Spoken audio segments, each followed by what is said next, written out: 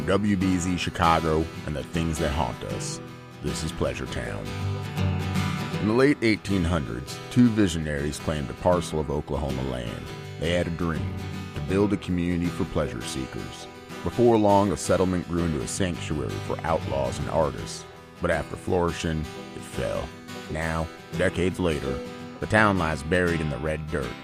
But not even death can silence the residents' stories. So put on your headphones and hear their tales as we dust off Pleasure Town.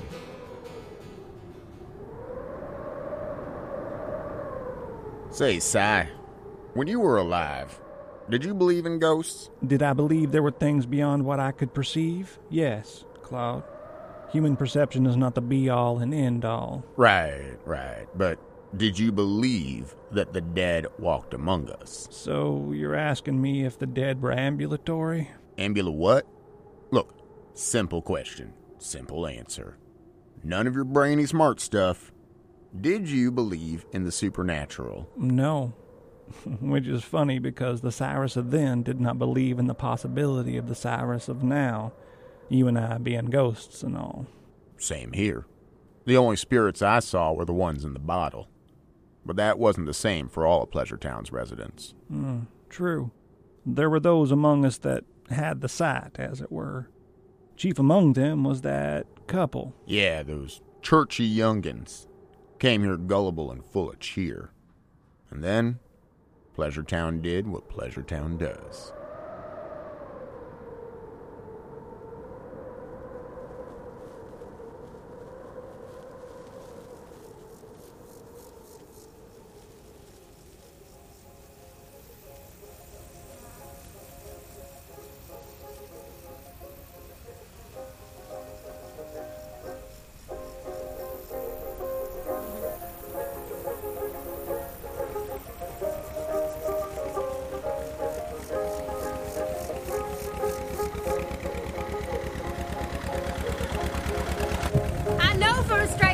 You're abusing that tire, sweetheart. Hush, dearest. I see it plain as day. That tire's gonna pop like a dead armadillo in June. I know it's inevitable. We don't know when. Lord Almighty, hold on.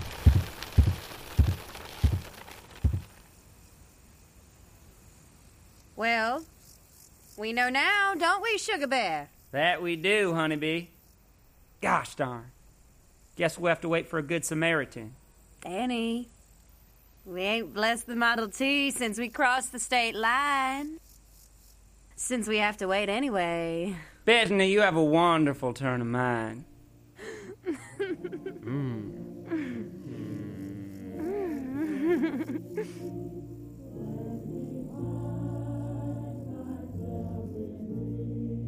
It was Pleasure Town that drove us apart.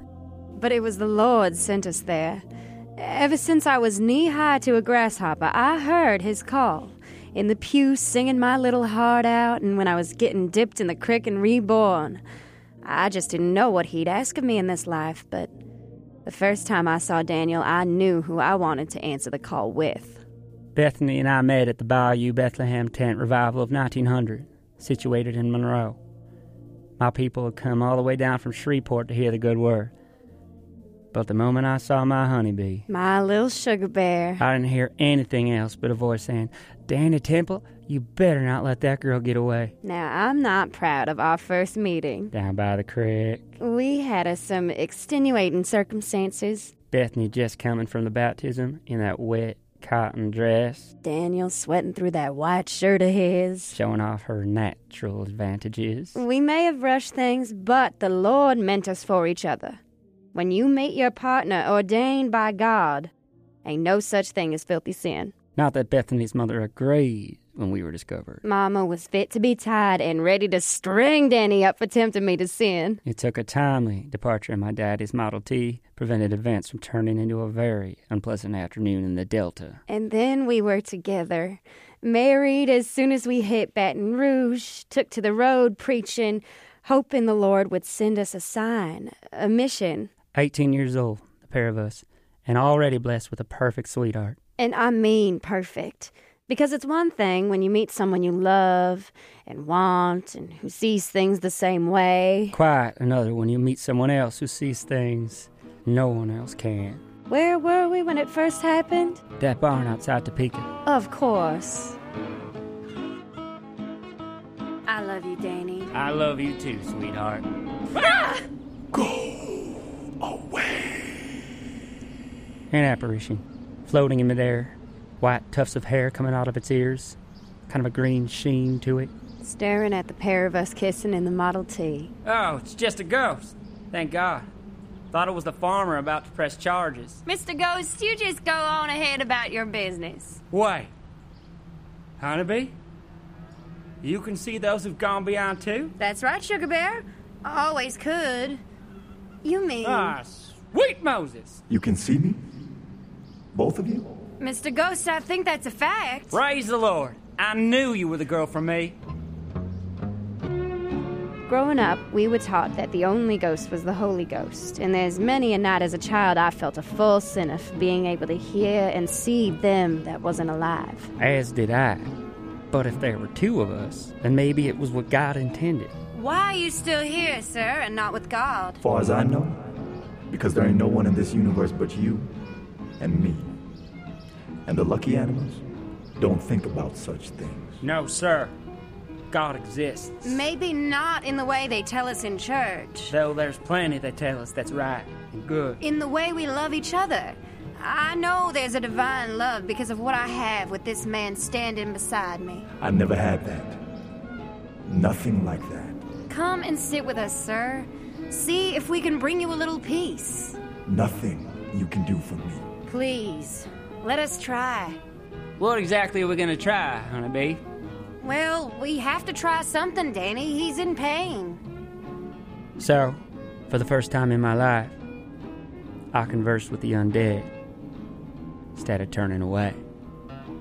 Bethany took my hand, stared this dead man down, and said, We love you. See the love we have for each other and know we feel it for you, too. The ghost wept. The tears were real. They fell to the ground and then disappeared like green ice. The green around his form bled, faded, turned white like bone in the sun, like lilies. And before our very eyes, that ghost melted away, set free from this earthly realm in a burst of pure happiness. Farewell. Thank you, Jesus! Yes, Lord. We sent him home. And that was it. We had our mission. Find those who roam the earth, not yet ready for heaven or hell, and, through our love, try to give them release, or, at the very least, some comfort while they are still bound to this world. We traveled all over these great states, ministering to the undead with love as our scripture. When at last we heard tell of a place beset by the unfulfilled. At least, as far as the dead residents went. A place of sin and promise and ghosts. Pleasure Town. And we were almost there when...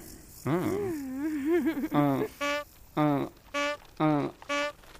Bear, I'm on the horn again. Honeybee, that may be our salvation. Cover up.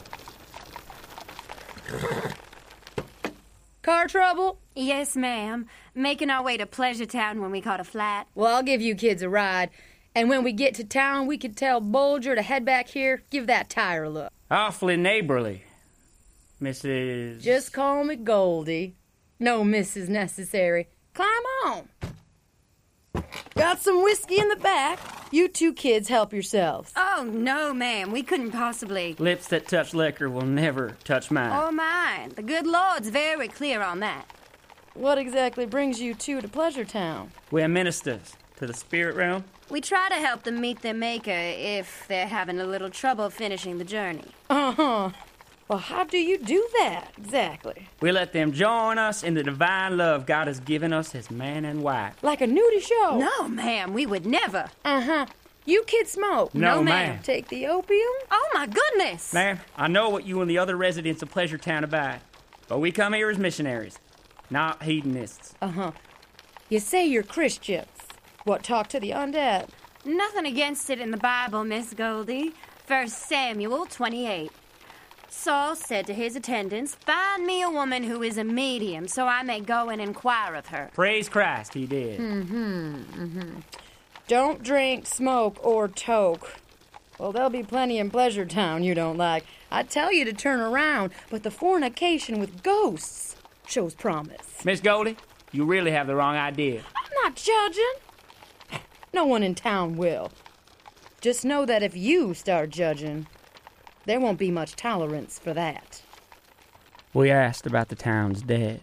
There were many, but one name grabbed me. Goldie told us of a young woman who passed not too long ago, an Irish girl who met a violent and sinful death, name of Clayton. We walked along the main drag, sun going down, our eyes casting all around for the green tint of a spirit. Sage and smoke, passing between the living, orange light turning us all to gold. I called out, Clayton! and people stared. Well, not stared, there wasn't no disapproval in the looks, more curious, encouraging. I knew we'd come to the right place. There was rampant imbibement all around, and I prayed for the souls of those sinners, thinking that after we consoled the dead, we might turn to the living, despite the warning Goldie had given. And I saw, behind all those sweetly watching faces, hearts, and minds I could never touch, never have, and, Lord forgive me, I mourned. Clayton! Clayton! Clayton! And, finally, there she was. Who calls my name? Has no one ever told you I'll not answer? Not now, not ever. You fools. I hear you plain, sister. And I see the grief of a lost soul in your face. Are ye ghosts as well? You've weight to you. You walk with steps. I could touch you. If I could touch. And she looked at me as she said it. I'd never been looked at like that by a woman before, dead or living. There was a sadness and a lack in her heart that exceeded a soul left to wander below salvation. You're too fair for the desert. Ought to carry a parasol. I saw Clayton had lived a life deprived. And though I remembered the preachers of my youth condemned women who lay with women, I wanted to give her what had never been hers. We're here to help you, Clayton. If you'll be helped. Come out to the thoroughfare. You look like idiots, the pariahs. Goldie had made good on her word. Mr. Bolter had repaired our tire and moved the Model T to a garage in town. We took Clayton there. Reminded me of that barn. I didn't know that everything was about to change. On the way to the Model T, Daniel walked ahead and I told Clayton a bit more about the ministering Daniel and I did. She watched my mouth say the words but said nothing. Only laughed a few times, with no true laugh in it. This won't help me. There's no salvation for me. Did you know love in your life, Clayton? Once. She kissed me. That was all. More than some get. Would you like to go on? I've no interest in love. What's that? Something pretty for pretty people. Would you like to know joy, at least? Bethany took my hand, said the words. We love you. See the love we have for each other, and know we feel it for you, too. But the dead woman sneered. There's nothing for me in what you two do. I've seen more sweetness than you two know. Pleasure Town never lacks for a show, but it's nothing to do with me. Nothing to send me on or over. What would? The woman's face shook, lost itself, folded for a moment, then came back and settled on Bethany. My Bethany. And Bethany looked back. Daniel, I think I need to be alone with Clayton for a while. What for? Please, go find us a place to sleep tonight. The Lord requires something new in this moment. That ain't what the Lord wants from us. I don't even know what I'm about to do. How could you? This is a woman.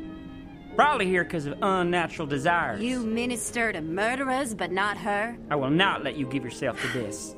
But it's my gift, Danny. Aunt Bethany put her tiny hand on my chest, and she pushed me through the garage door, back onto the street, Clayton smiling as she did. And then they were hidden from me. I walked through town, past Goldie's store. Where's your wife? Didn't answer, just walked, and watched the last of the golden light pass from sight. The town seemed full of hidden corners, saw sinners at every turn. Early the next morning, Bethany returned. I had fallen asleep in the Model T. I didn't ask her about her night, and she didn't offer to tell me anything other than Clayton still walked among us, that we got lucky using love to exorcise that ghost in the barn, but that not all the dead need love for liberation. Some are looking for something else. I didn't feel a need to tell you any more than that. Even if we were connected by fate, the Lord would still want us to carry on with our own lives as well. Clayton helped me see that. And so I feared, in my heart, what this town would do to us, and God's will, if I didn't do something to this town first. I'd be the last one that would bring a pain to hurt your heart. I wouldn't do Pleasure Town will return in a moment. single thing.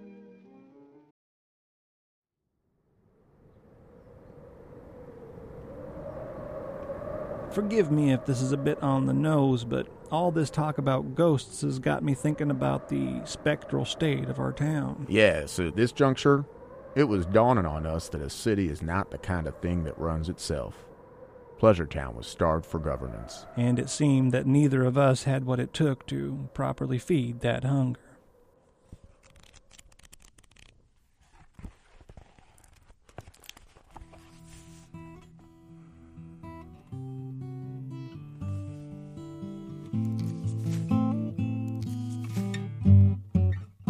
At times, I almost dream. I too have spent a life the sage's way, and tread once more familiar paths. You're late. By an hour this time, which I suppose is early for you. Sorry, but as you are well aware, I live by my own schedule. Time is the most valuable thing that a man can spend. Also, you're covered in mud. It's those damn dirt roads. After that rain last night, I can't tell what's a puddle or a pothole. Sank knee-deep in one of them and fell flat on my face. Well, that's what I wanted to discuss. My face?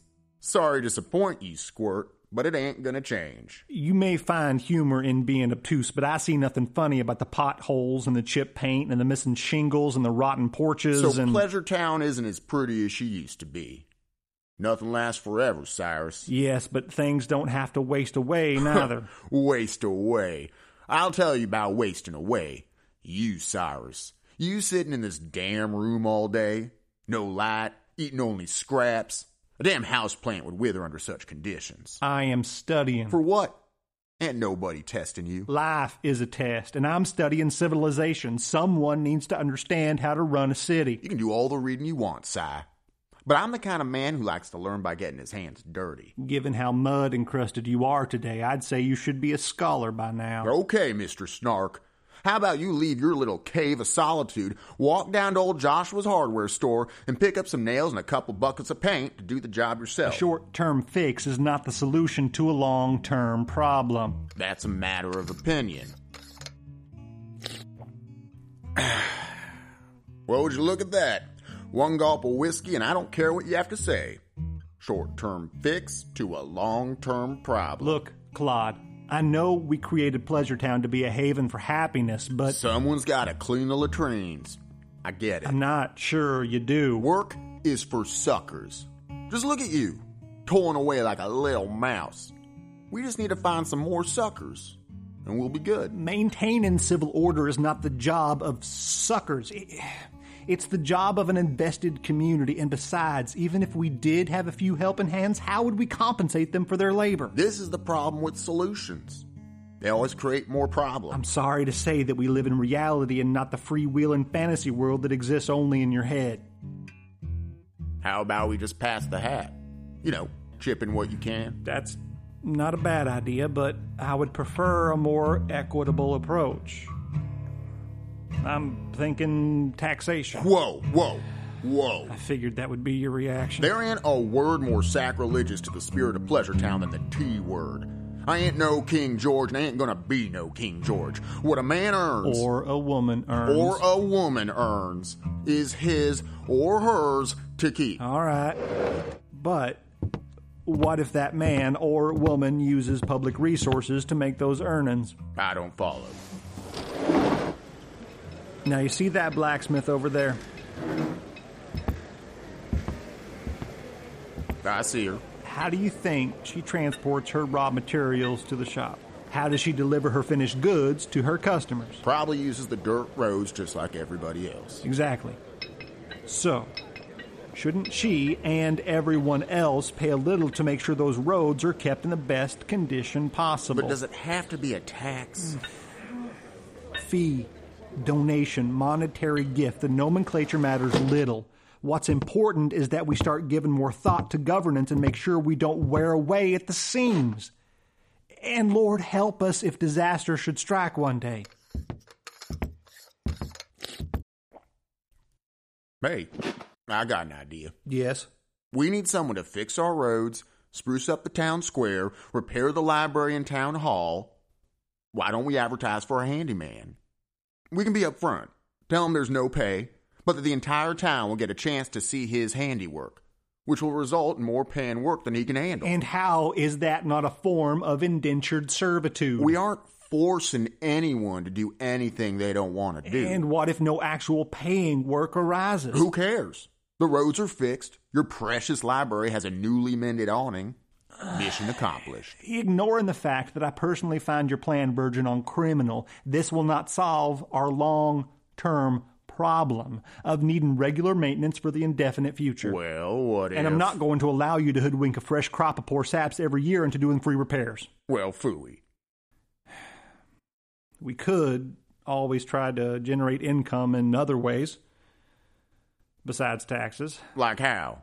Teach the gals over at the bordello how to pick a pocket? Seems doable. No. I mean fines. Citations. We penalize those who violate our credo. Sheriff Deuteronomy would sooner collect someone's nose. Yeah, true. We could consider outside investment. I'm not having some Manhattan fat cat come slinking into our town just so he can get his dirty paws on everything. No way, no how. I'm not talking about selling steaks in Pleasure Town. Frankly, I'm just as skeptical of banks and businessmen as you are, but maybe there's another way. Like what? Come in. Hi, Mr. Ledoux. Mr. Hobbs. Got a telegram for you all. Give it here, Skippy. Well, what is it? It's an opportunity. What kind of opportunity? Well, someone wants to build a railroad through Pleasure Town. So? So, they'll pay us for the land.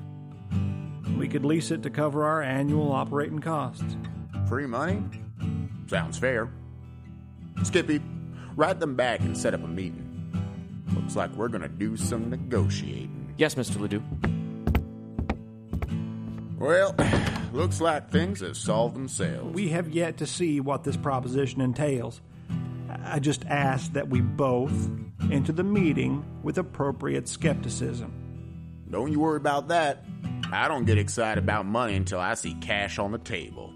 Good. Now, if you'll excuse me, I have some reading to do. What else is new? If you need me, I'll be living among actual human beings. For one more chance went up so earnest, so instinct with better light, let in by death.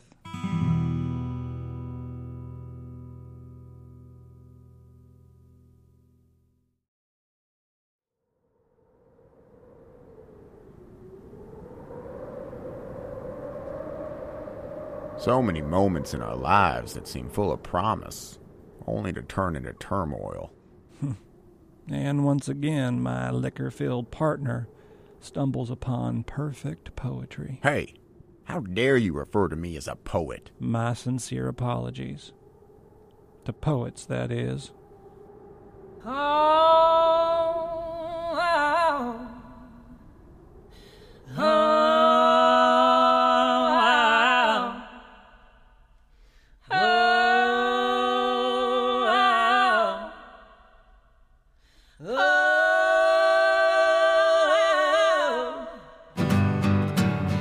Hey, Pleasure Town listeners, this is Emily Modaf, senior producer of the show, and I wanted to thank you for coming back and listening to the second episode of Season 3. If you liked what you heard, find us on iTunes and give us a rate and review, or connect with us on social media. We're on Twitter, Facebook, and Instagram. You can also leave us a message at www.pleasuretownshow.com. And if you haven't heard Pleasure Town before, we recommend going back and listening to the first 2 seasons, which are available on iTunes, Stitcher, SoundCloud, or wherever you listen to your podcasts.